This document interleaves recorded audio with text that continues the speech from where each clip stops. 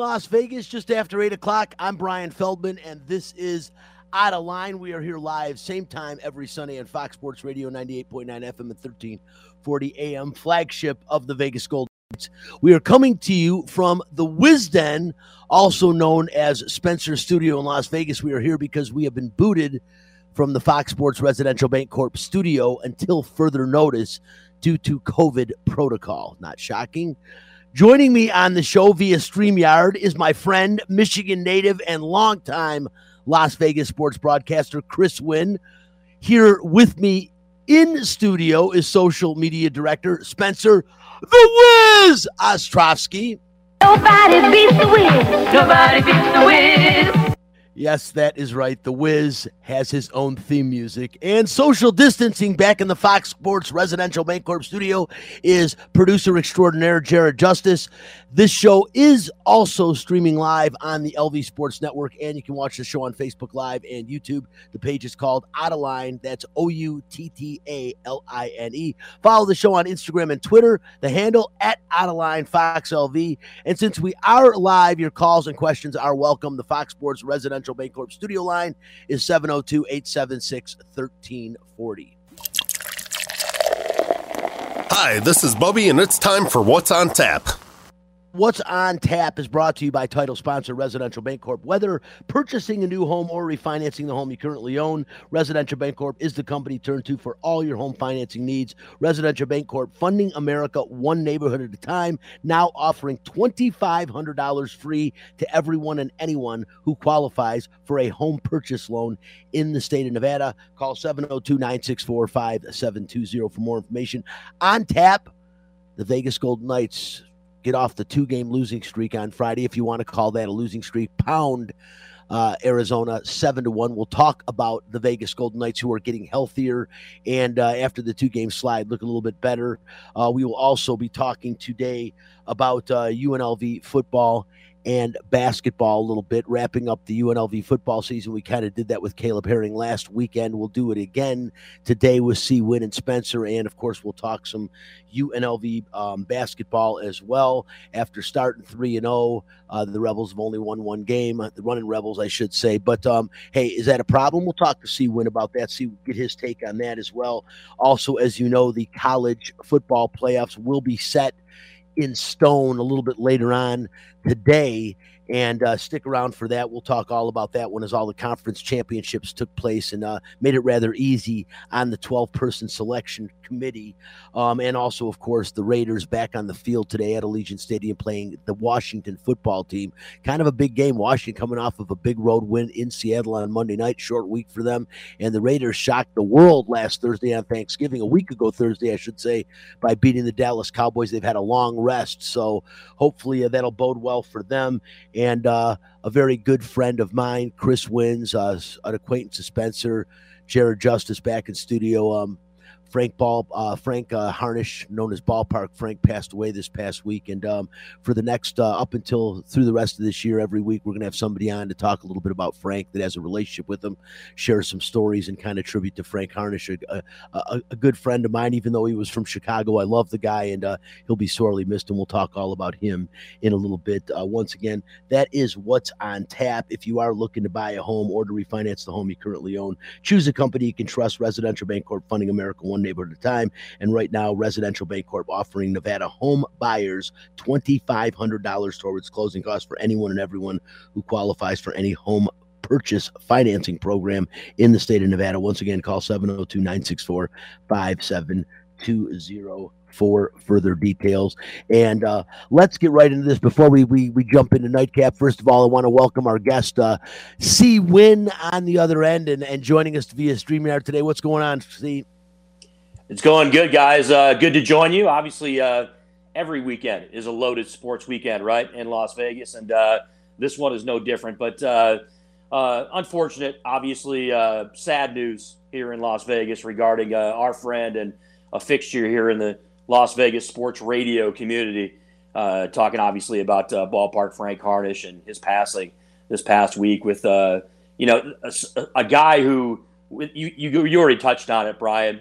Someone who was affable, was like you, myself, Clay Baker, was a Midwest guy, a guy that sports fans around here in Las Vegas obviously were very familiar with. One of the early voices right there on Fox Sports Radio with the Vegas Golden Knights, the Insider Show, and the pre and post game. And it was just it was rough news finding that out this week that Frank had succumbed to cancer, and he was no longer with us.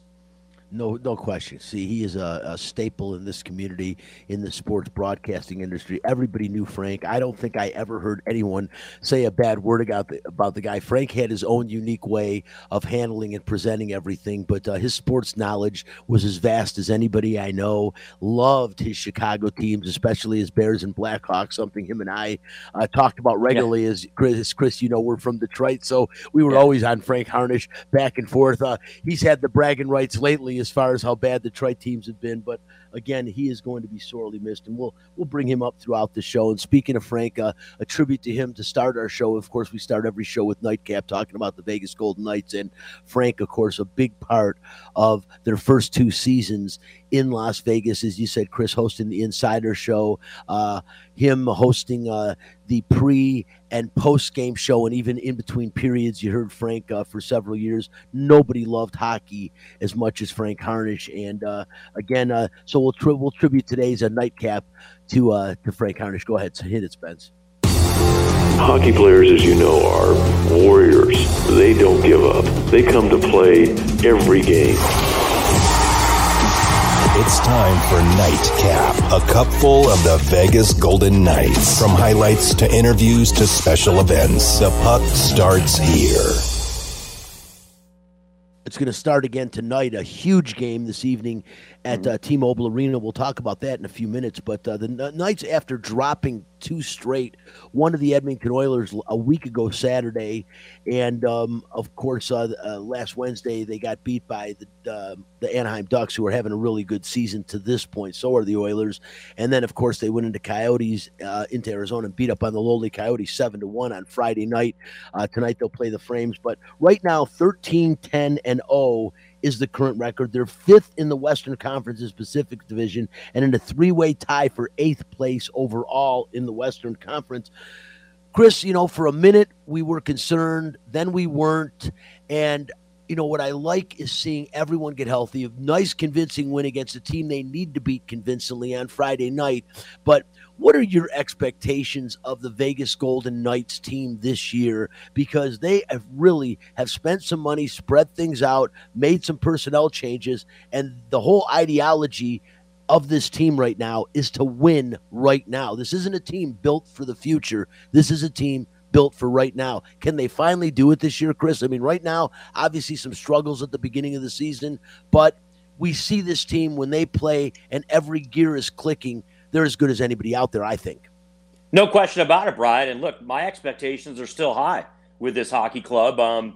We understand that there's been, developing situations for every NHL team with respect to COVID-19. Obviously, the Golden Knights have been dealing with injuries as well, too.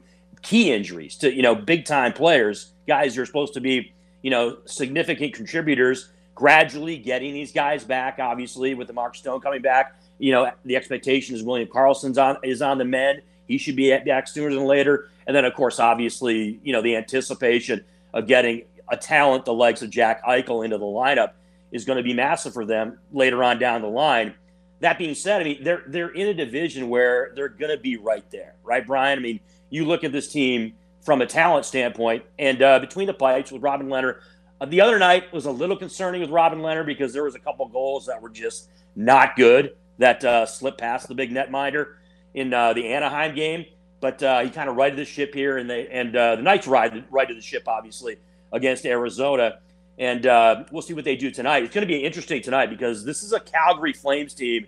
A lot of people didn't have pegged to be, one of the premier teams in the Western Conference, and they absolutely have been. And so it's kind of a measuring stick game, I think, for Vegas. And we'll see exactly what goes down tonight. But I absolutely expect them to be right there. I don't want to say that they're treading water because I don't know if that's the right way to describe it, as far as what they're doing here throughout the regular season. But the expectations will be significantly ramped up, Ryan, without question, as we get closer to playoff time. And then obviously once we get into the postseason, the expectation is going to be go further than they've gone in the early onset of this franchise, and I think they can do it. Yeah, no doubt about it. I mean, they're trying to get back to the finals. The bar got set so high in year one with the Misfits taking this team all the way to the Stanley Cup. They win the first game against the Capitals and then lost 4 straight, but it was such a magical season. The next season gets cut short by some questionable referee calls at the end of Game 7 in the San Jose Sharks series. In Game 1, they should have gone on. And other than that, this team has gone past the first round in every season. As a matter of fact, a couple of conference finals for them now. And they're strong. And as you mentioned, Calgary tied for the most points in the Western Conference right now, one of the best records in the National Hockey League, without question, the surprise of 2021 so far. So, yeah, tonight's going to be a good measuring stick. And other than, guys they've been missing for a little bit now with William Karlsson and Alec Martinez, this team is back healthy. It's really cool to see the line of Max Pacioretty, Chandler Stevenson, and Mark Stone back together again. And you still have the great production line of, once William Karlsson gets healthy, Riley Smith and Jonathan March. So a couple of the original Misfits that have been just nothing but short of spectacular based on the way they were thrown together 4 years ago. And here they are still playing together and still playing great. So expectations are high. But, the one thing last year when you look at the postseason, the biggest difference, obviously, the person that carried them to the Western Conference Finals last year, or however the reconfigured conferences last year, reconfigured schedule, but it was Marc-Andre Fleury. And then, of course, that gigantic gaffe in the Montreal series, something, and he actually did it one more time against Chicago this year, kind of got taken away. It's been talked about. We beat that horse into the Elmer Glue factory on this show, but the fact that Marc-Andre Fleury not let go in the best of way, the face of this franchise for the first 4 seasons, he goes to Chicago. I kept saying, and I've been saying, and I stand by it, it was a brilliant move by the Vegas Golden Knights for the simple fact it righted every ship, saved some money, finally can transplant Robin Lehner as the heir apparent, and gave Marc-Andre Fleury a new lease. Even though it hasn't worked out great to this point in Chicago, it made a lot of sense for this team. And Robin Lehner, although, as you mentioned, Chris, last week against Edmonton, gave up a couple of shaky goals, definitely gave up a couple of shaky goals, I should say, against the Ducks. Mm-hmm. But Robin Lehner is the guy, and I think Robin Lehner, top 5, at least top 7 goaltenders in the National Hockey League right now, right? And absolutely. And a couple quick notes too, Brian, regarding what this team's been able to do this year, right? You like the scoring they're getting from the blue line, right? The defense is absolutely contributing on the offensive end. And you like, obviously nobody likes to have injuries to your key guys on your NHL club, but you like the experience the young kids have gotten, right? The Cotters, the Lecisions, they've had a chance to get their feet wet in the NHL, play competitive hockey at that level. And, obviously in the case of Cotter and others, they end up going back down to the AHL. That being said, that type of experience is immeasurable, and that could be big time for Vegas moving on as we get closer to the playoffs. I agree 100%. Well said. And I said the same thing. What it's doing, these injuries are doing, is giving the young kids the opportunity to play. But more importantly, this experience creates depth getting into the postseason. And that is huge at the end of the year, because the games, everyone's game gets elevated when you get into the playoffs in the NHL. You can see it on the ice. It's like every skater is going another mile per hour. And to have these young kids and fresh, but to have the experience in case somebody goes down, or you need a spark or a lift, they are really setting themselves up well for later in the season. And again, everybody anticipating the arrival of Eichel when he's healthy in 2022 when he plays for this team. I don't think, talking to a lot of fans, and I don't like putting down Las Vegas fans. They don't know, they haven't known hockey for a long time, right. But a lot of people were hurt. Probably the biggest departure that hurt him, you would think it would be Marc-Andre Fleury, maybe Ryan Reeves, but people I'm talking to, Chris, they loved Alex Tuch, and he was a big fan favorite in this town. A lot of ladies liked him, tall, good-looking guy. He was a favorite, and he's gone, and so that was a complaint. But what people don't understand is, yes, there's a tremendous upside to Alex Tuch. He's lengthy, he's got very soft hands, and if he ever becomes a consistent finisher, he's going to be an upper echelon player in the National Hockey League. That being said, Eichel already is an upper echelon player, Chris. And if this guy comes back and recovers from this surgery, as everyone expects him to do, and be 100% healthy because he's only in his mid-20s, the upside of having Jack Eichel is unbelievable, right? Yeah, think about this, right, Brian? How many times can you get a talent that's a top 5 talent in the NHL on your team? That's what the Vegas Golden Knights and their fans are getting in Jack Eichel if he's right physically, and obviously if he's right from the neck up, and I think he will be. Obviously, a lot of anticipation as to how he's going to respond to that injury, given that there's been no hockey player that's had that surgery, and we don't have anything really to judge it by coming back. But he is absolutely one of those guys every NHL team would love to have from a talent standpoint, and he's going to be the benefit's going to be miraculous for the Vegas Golden Knights and this team moving forward. No, I agree 100%. And, they say that again, yes, it's not a heavily tested injury, the procedure they're doing, but they are so confident he's going to be back. It doesn't even seem like when you talk to the Vegas Golden Knights personnel about it, it's like a moot point. It's like, yeah, he's going to be fine. But of course they would say that, but I really believe it based on the procedure and the confidence they seem to have in it, that Jack Eichel is going to be fine and be, like you said, getting a superstar, and that's what he is. It was a great move, and kind of ironic that you have Robin Lehner kind of running his, we'll say his Twitter about more or less the Buffalo Sabres treatment of Jack Eichel and not moving forward with this surgery, and then he ends up on the Vegas Golden Knights. The two of them obviously good friends, and that's a really good fit, and I'm excited about it. Before we end this segment, something that I want to do right now, since it is about the Vegas Golden Knights, and I don't think anybody in this town, regardless of the way Frank parted from Lotus and the Vegas Golden Knights, I don't think there's anybody that loved the Vegas Golden Knights any more than Frank. Maybe a lot of people out there as much, but nobody any more than ballpark Frank Harnish. He'll be sorely missed. And right now, something that is an absolute taboo on radio is something called dead air. I would like to give us Spencer, Jared, Chris, let's give 30 seconds of dead air for Frank to let his thoughts fill our radio waves for the next 30 seconds. Frank, we love and miss you, my friend. And, man, it was a pleasure getting to know you and getting the opportunity several times. I know I speak for Chris, for Jared, for everyone out there that has known Frank Harnish. It was a pleasure and an honor, and you will be sorely missed. 30 seconds to Frank Harnish right now.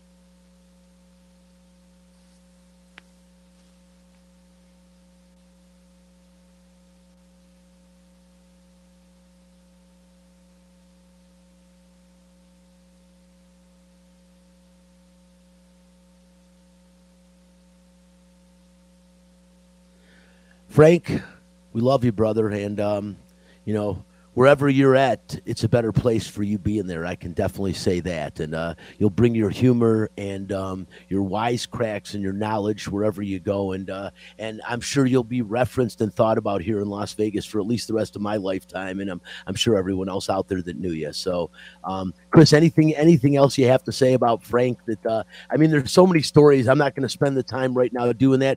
TC Martin, who Frank ended doing TC show the last couple of years with, will be joining us next week on the show to talk a little bit more about Frank. And as I said, we'll be giving a little bit of a tribute every week on the show to him. But Chris, how cool was it to get to know Frank and some of the arguments and the thoughts and the sarcasm? I mean, just bringing the guy's name up and mention him. As much as I want to cry about his loss, I'm smiling about his life.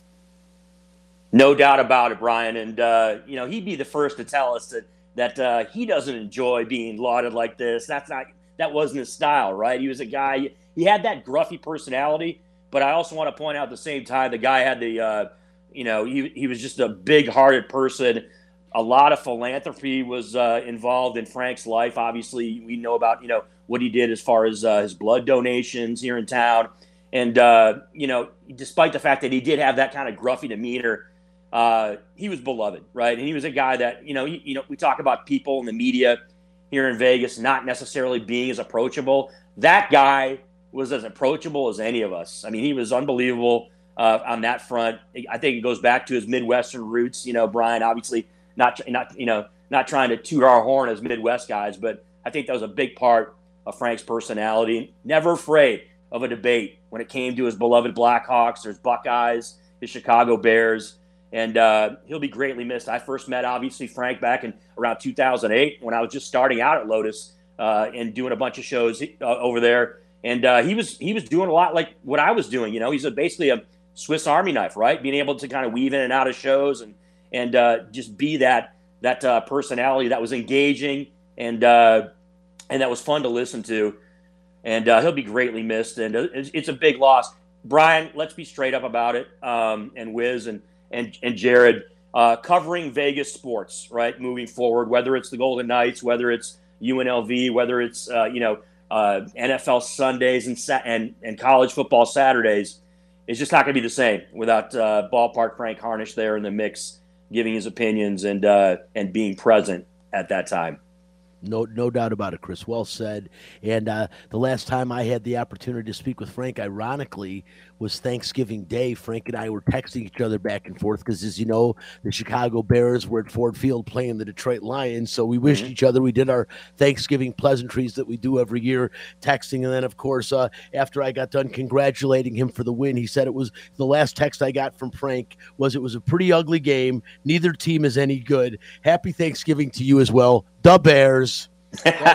He was not afraid to get in a rip, right? Especially with his Ohio State Buckeyes too, right, Brian? Both of us Michigan State guys. He had opportunities, and he certainly took them with glee when he got a chance to fire away at us. But hey, we love him for it, man. He did, and he just always sarcasm with Frank. There was always something, but the sports knowledge was unbelievable. And Frank did what he did for so many years because he simply loved talking about sports, and he had great sports knowledge. And the radio gave him the outlet to be able to do that, and that's what he did it for. As Chris said a little bit ago, man, the guy wasn't about accolades. He'd probably even be uncomfortable with us spending this much time about him on the show. But sorry, Frank, you're going to have to live with this because the one thing is you loved giving me grief and making me uncomfortable with things. So why would I not continue to do the same to you? And real quickly, Jared, if you want to turn on your mic for a second, if there's anything you wanted to say and add about Frank, please do so. I would just say that if you ever wanted to talk about tennis for a half an hour and realize you just talked about tennis for a half an hour without realizing it, Frank would do that. And it was genuinely, I've never liked tennis unless Frank Harnish was saying it. That is such a great point, Jared, because that is one of the hidden talents of Frank. He loved tennis, and he knew it like the back of his hand. If you were going to sit down and start talking Wimbledon or the U.S. Open or the Australian Open or the French, who's the best clay court player, you better bring it because Frank is going to absolutely bury you in that conversation. I once had a tennis conversation, Jared, it's funny, with Frank, as you said, and as a matter of fact, more than once. But oh my! And I thought, man, my knowledge is good. I can go toe to toe with Frank. Man, if it would have been a boxing match, I'd have been down in 30 seconds. I mean, he just absolutely knew his stuff. And Frank, we love you. We'll miss you. And we'll continue to talk about Frank, as I said, for the rest of this month. Guys, really quickly segueing over to UNLV football and basketball. We'll start with the UNLV football team. I don't want this to be, and somehow, and I've even had this called to my attention, I don't want it to be a Marcus Arroyo bashing segment. That's not what it's about, and I have no dislike for Marcus Arroyo whatsoever. I don't understand his techniques with the media. I don't understand sometimes some of the coaching decisions made throughout his short tenure at UNLV, but who am I? I'm no football coach. I'm a radio broadcaster. It's simply my opinion, but it's not an opinion on the person himself. It's an opinion and a reflection on what I have seen so far, what Chris has seen, what Jared's seen, what our other friends have seen. We've all witnessed this now for, let's call it, a season and a half. I don't want to judge him on a 6-game COVID-laden season. But, guys, let's be realistic. Chris, 2-10 this year. Granted, you got the back-to-back wins over San Jose State and over Hawaii, which were good, but not unexpected.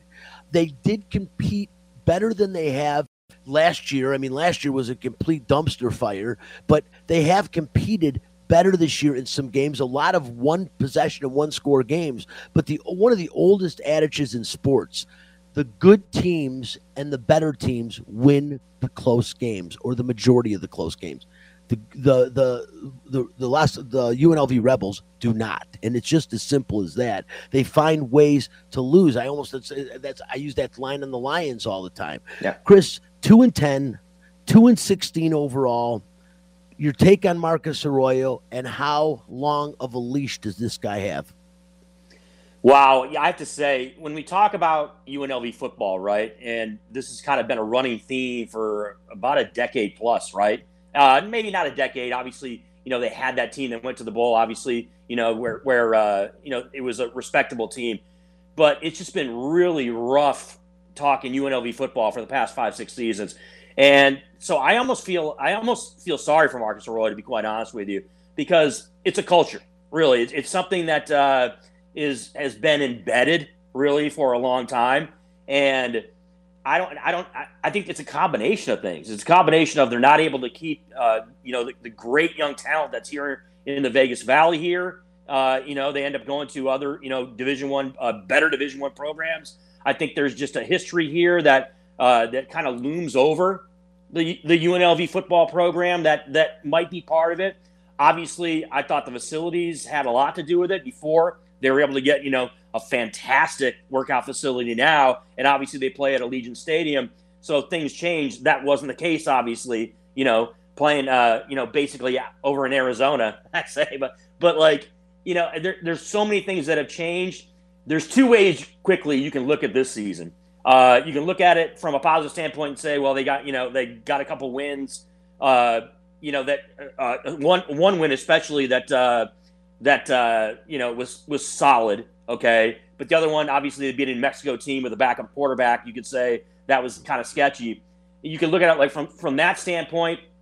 And then you can look at it from the standpoint of the student athletes and say, you like Charles Williams, obviously you're talking about one of the, all-time UNLV football greats, was able to have a fantastic season, and he was great. Obviously, some defensive players stepped up as well too, and were pretty impressive on that side of the football. So there are some positives to come out of it, but if you're looking at it from an overall standpoint, it's really tough, isn't it? It's really tough to sit back and say, wow, there's a rainbow over the horizon. I mean, I just don't see it. They're just in a situation where they're in a conference, and there's other teams that are just better. There's other teams that have better coaches. There's other teams that recruit better. And while it's tough to understand why that is, because it's Vegas, right? You should think that it's UNLV. They should be able to recruit the heck out of this conference, out of this region, and be one of the top 2 or 3 teams in the conference to recruit. But it just hasn't come to fruition. And I don't want to be Debbie Downer. I don't want to, take that approach. And Brian, as you pointed out, we're talking heads on the radio, so a lot of times it's just us getting kind of the chatter started. But I think it's going to be a tough sledding for Marcus Arroyo moving forward, because I just think the culture just isn't there. And I don't know if one guy as a head coach can really necessarily change that. Well, Chris, it's an interesting point, because as you mentioned, it was the facilities before. That's no longer an excuse. You've got Allegiant Stadium, one of the most modern, beautiful, architecturally designed facilities in the country now. And I can say the same about the UNLV's workout center now for all the teams enjoying the Fertitta Center, something that was helped greatly by former head coach Tony Sanchez and his relationship with the Fertitta family, and a $30 million complex that should help recruit anybody from anywhere. You do have Las Vegas, and can one man change the culture? See, I'm in the school of thought that yes, they can, because even though we've seen a little bit of a downward slide with UNLV basketball, there seems to be a little bit of hope. Now, granted, maybe he's because he's the son of the last coach that was really revered here. I mean, people were indifferent with Dave Rice. Some people thought great, some people thought bad. I was kind of indifferent to the subject, but the last good coach I say we had here, solid basketball coach, was obviously was his father. And because of that, maybe that's part of the buzz, but I like what I'm seeing. I definitely like the talent he went out and got. Little discouraged about the last couple games, but again, my point is, I do think the right fit can come in and begin to manipulate and change a culture. And I think UNLV is in desperate need of that. If they're going to retain a football program 10 years from now, they have got to find a way to make this competitive, because there's no more excuses. I understood Sam Boyd Stadium was way off campus. That was a complaint. It was, a glorified high school field, but, bigger than that. But, that's what you heard from the players, the locker rooms, man. I mean, you could smell them from the press room. So I got it, but that's not the case anymore. And again, the Fertitta Center puts it over the top. It's a matter of somebody convincing, especially the guys that are here that leave to go to play other schools that aren't quite top-notch D1 talent. How they leave the state of Nevada is unbelievable to me, because every kid should want the opportunity to play in front of his family and make it easy on him. And so if you're not going to go to a Power 5 conference school, you should be choosing UNLV, and I think a good coach and a good recruiter would be getting that done. Is Marcus Arroyo that guy? I'm not going to say 100% and emphatically no at this point in time, but I will say we need to see more and a lot more come 2022. And I'll bring Jared in for 1 second, because Jared, like myself, was a part of the pregame show. He was there the whole season. I was there for a couple of games, but you got to see this culture. You got to watch everything and see what had happened here. What is your take, Jared, on UNLV football at this point in time? And then I'm going to ask you both a question after that about the quarterback situation. But I'd like to hear your take, because you were pretty involved in the team this year as well. They don't have an offensive identity, and the one that they did have was run the chuck wagon until we figure something else out. That's pretty much my entire stance right now. No, and it's a good stance, and you're absolutely right. I mean, Charles Williams was the best offensive threat they have, and they utilized him as often as they could. And sometimes I thought they didn't utilize him when they should have been, and that might have changed a loss or two. But, guys, the quarterback situation here. And I had Caleb Herring, my former co-host, who eventually will be again when they switch his schedule around at Metro. But Caleb was on last week, and I'm telling him, Caleb, I can't have you being a homer, because Caleb used terms during broadcasts, and I love Caleb with all my heart. You guys know that, but he used terms during the broadcast. He said the word great a couple times, and then once he referred to their defense as lights out. And I said the only time you should ever refer to UNLV football using the term lights out is when they're turning the lights out at the stadium after the game. That's the only time that term should ever be used. Lights out defense, yes. They had a couple of really big defensive stars that I think stepped up. I think Noah Williams is going to be a really good player. And by his senior year, he will, if he stays at UNLV, he'll be an all Mountain West performer. I do believe that. And I think Jacoby Windman was the best thing UNLV saw on defense since Javen White. And Jacoby Windman, as we both know, has put his name into the portal. He will be transferring, so he will be gone from UNLV. And that is a gigantic hole to replace, especially since he was, in my opinion, far and away the best player on the defense this year. That is going to be a problem. But back to the quarterback situation. Again, you get this kid, Tate Martell, blue chip, #1 recruit out of high school when he left Gorman, goes to Ohio State. Not surprising that it didn't work out there. That has become a quarterback factory for the NFL. So, I understand that. But then he goes to Miami of Florida, not nearly the program they used to be, couldn't win the starting job there, ends up back at UNLV. Now, at first I'm hearing it's his thumb, he has surgery, we got to get better. I'm also hearing things like, he doesn't know the playbook completely. And I got to ask you guys, and I'll start with you, Chris, but to me, hearing a guy after he's been with a program for a couple of months is when I was hearing people were actually saying it's the playbook. Are you going to tell me that UNLV's playbook is more complex than Ohio State's or Miami of Florida's playbook, that he couldn't get it down? So the question is this: is Tate Martell more hurt and something wrong with him that we are unaware of, or is he simply just not that good? Chris? Yeah, a couple interesting questions there. In regards to Tate Martell, I mean, we just look at it right from the outside looking in as those who, we're not, involved as far as Marcus Arroyo and his coaching staff making personnel decisions, right? And so that was always like a big kind of skeptical mystery, right? Starting the season is the whole quarterback deal, because as you mentioned, Tate Martell was a 5-star guy, right? And he ends up going to Ohio State, doesn't pan out, goes to Miami, doesn't pan out. But so the natural assumption, though, is that he's coming back home to a program that is many tiers down the line from those programs. He's going to be the guy, right? That's your automatic assumption was he was going to be the guy. Obviously, that turned out not to be the case. I don't know what the playbook is, so I don't want to sit here and speculate and talk about whether one playbook is harder than the other or, how he was going to deal with that. But, I mean, it seemed like maybe it's just me. It felt like it was a foregone conclusion that Tate Martell was going to be given every opportunity to be the starting quarterback here at UNLV. Obviously not the case. You had a youngster come in. You had a couple other guys, right, that were in the mix. And it was almost like Arroyo and company were trying to find everybody else except for Tate Martell to play quarterback. And then the speculation about Tate is going to play wide receiver and all this other stuff. So fast forwarding to now at the end of the season, right, and moving forward as far as the signal caller position, obviously when you have a kid that's basically, the freshman of the year in the Mountain West, I think that you're probably going to roll with him, right? He's going to be the guy that they're going to look to at least in the near future. But make no mistake about it, you guys. Make no mistake about it.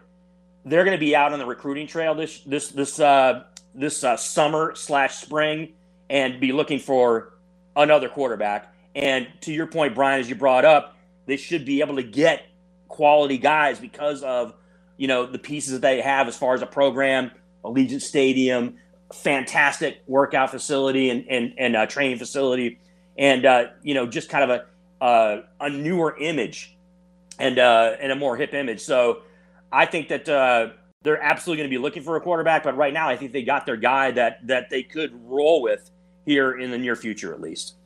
Well, we'll see. Spencer, I'll ask you, you attended the games with me this year, most of them. We saw the beginning of the season. They tried going with Justin Rogers. That was a complete mistake. They switched over to Doug Brumfield, who actually played really well till he got hurt really well. Here I go. He played adequately and definitely looked like the starting quarterback. He goes down. Cameron Friel comes in. He plays admirably. He gets banged up, and he definitely shows his toughness. But my biggest point, and I'm going to ask you this, and Jared can chime in as well. My problem was when Cameron Friel was no longer available, Doug Brumfield was gone, and then they go back to Justin Rogers instead of Tate Martell. And we both agree. I'm sorry, and I don't like to rip on kids. These are kids. So please look at this, peel back the layers of the onion and get rid of the fact that he's a kid. We're talking as sportscasters and talking about him as an athlete. Justin Rogers did not look like a D1 college quarterback to me at any point in time this season, even in the last game when he played admirably at best. But to go to him instead of Tate Martell when neither Brumfield or Creel were available, that to me spoke volume. And like I said, if Tate Martell is not hurt, he's no good, right? Well, it's one of those things where you wonder if he came into the program thinking that he was all that in a bag of chips, and Marcus Arroyo is kind of a response to him saying, just because from Ohio State you think you're just going to come in here and take over, like that kind of attitude. But and again, I've talked about this before, and that's the problem with the whole situation, is that we don't know. And normally it's a coach's job to kind of peel back a little bit. Isn't to tell us that he doesn't have to hand out the playbook to everybody and talk about how complicated it is. He can just say, I don't like where he's at right now. He can go on anywhere and just tell us the situation. Instead, we're left to speculate. I'm saying that Tate Martell is all about himself because I don't know, right? So I think that's one of the big problems. It's not like it matters that much because we struggled so bad at wide receiver this year. I'm not sure any quarterback could have led this team to success. They have so much work to do in terms of, recruiting, and hopefully, honestly, they don't go through another coaching change because that just means there's going to be another new class of guys going to come in who aren't good enough. And hopefully they can at least build some sort of program, and next year it can be a little better. But the quarterback position is Brumfield's job as of right now. Tate Martell isn't on the team as far as I'm concerned anymore.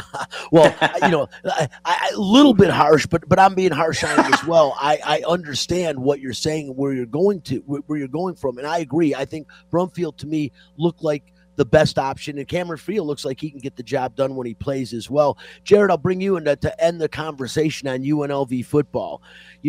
What is your take, and what are you hearing with Tate Martell in that situation? And I will say this, as far as Arroyo goes, do I think he should be gone now? Absolutely not. I've always looked at a college coach as though it should be viewed as like a guy getting a scholarship. You get a 4-year college scholarship. By your senior season, if you don't get it, you don't get it. So by the 4th year, that is his team now. If that team does not perform and compete on a level that can at least win half their games, let's say, it's time to move on. So I believe he's got 2 more seasons, but I do believe if next year looks anything like the first 2, he will without question be on the hot seat at the end of next season. But Jared, as far as the quarterback goes, what have you heard and what are your thoughts? Okay, so the biggest thing that I've heard is this is a guy in Marcus Arroyo who absolutely he values practice time. We've seen that in how many times he mentioned the fact that they missed spring practice. If Tate Martell couldn't practice, that is just a guy that is hanging around practice to him. And so I kind of have to agree with Spencer in that I don't see him even being on the team because Marcus Arroyo believes that he needs to see you do the reps in order for you to understand his playbook. If we're going talent-wise, it's obviously Brumfield, left-handed bomber, second leading rusher on the team. Yeah. And then obviously Cameron Field was admirable in filling in. But yeah, you got me with the Justin Rogers thing. I got no idea on that. Yeah, surprise to all of us. Leaving that alone, real quick about a 2-minute discussion here on UNLV basketball. They start the season 3-0. A lot of people got a little bit over the top excited about California. I can't say a lot of people. I talked to 2 people that both thought, wow, quality win. No, it's not.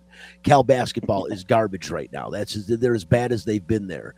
But it's still a win over a Pac-12 team. I'll give them credit for that. And 3-0 is a great start for them.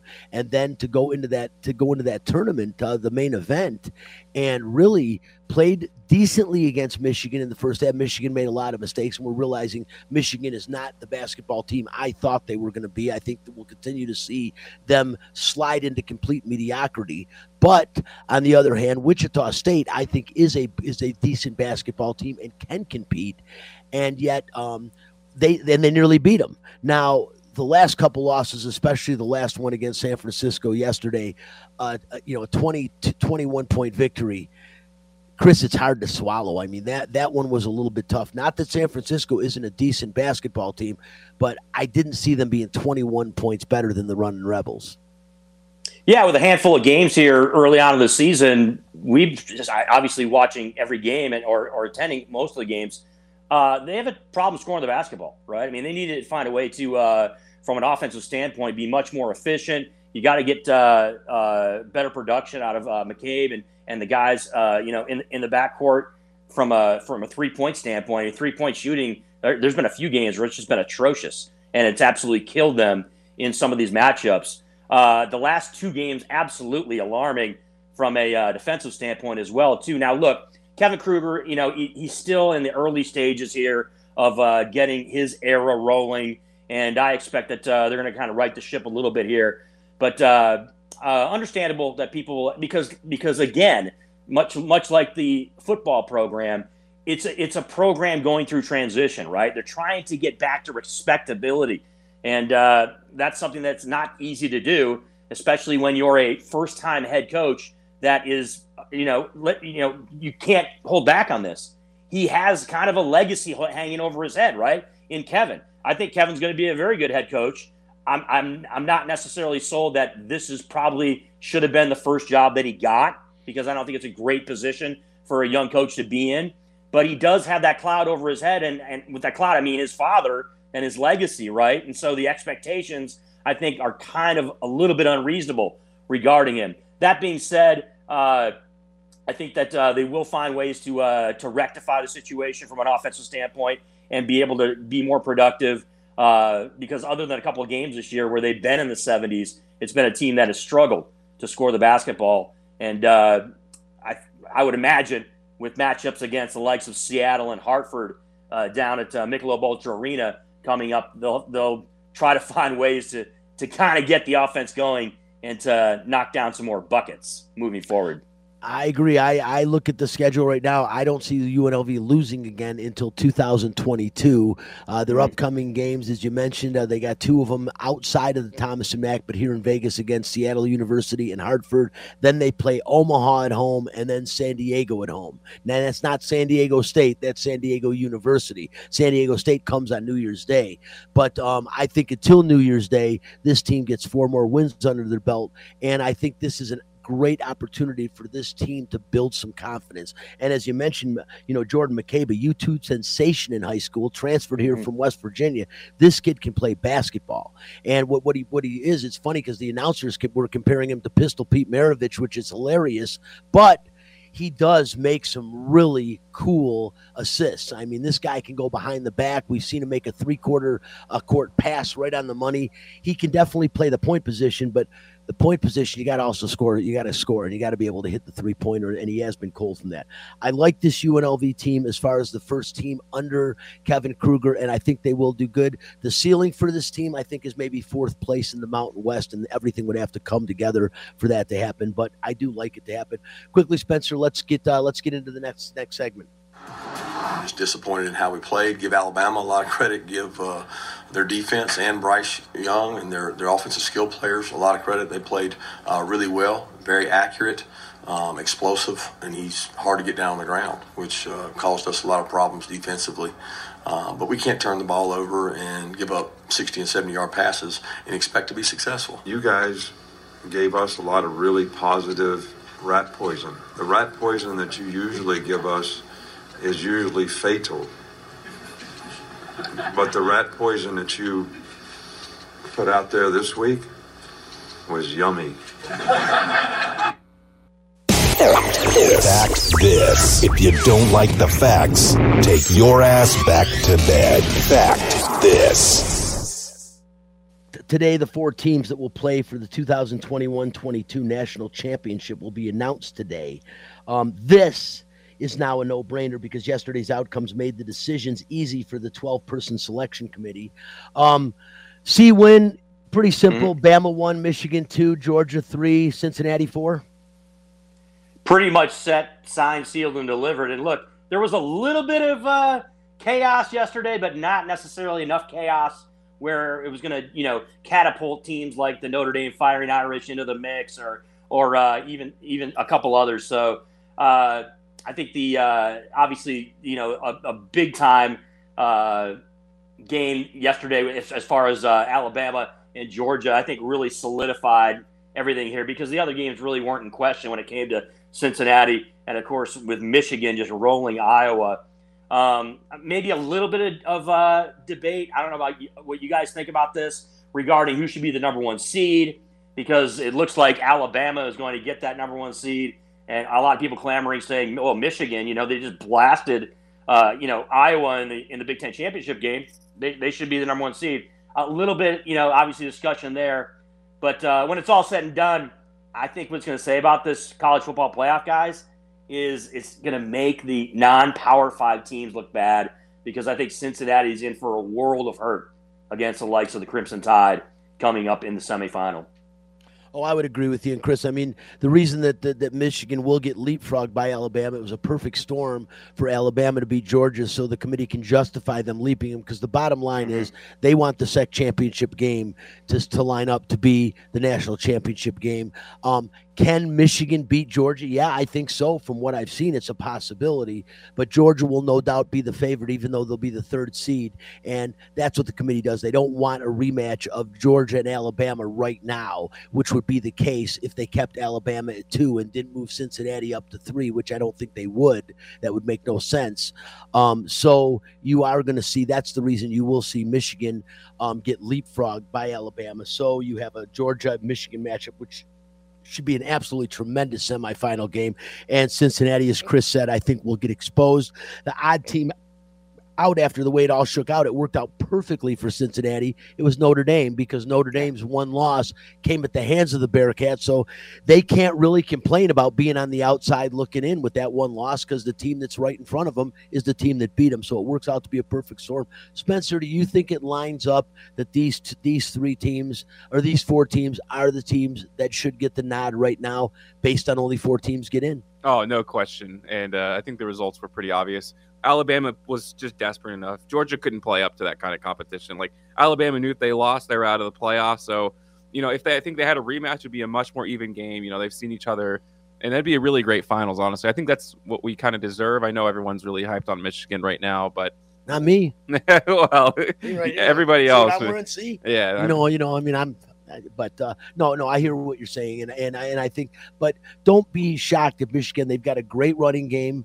And, the quarterback play for McNamara has gotten better and better and better. And then, of course, they got that freshman that comes in every now and again in McCarthy that that is a really exciting talent, very, very athletically inclined.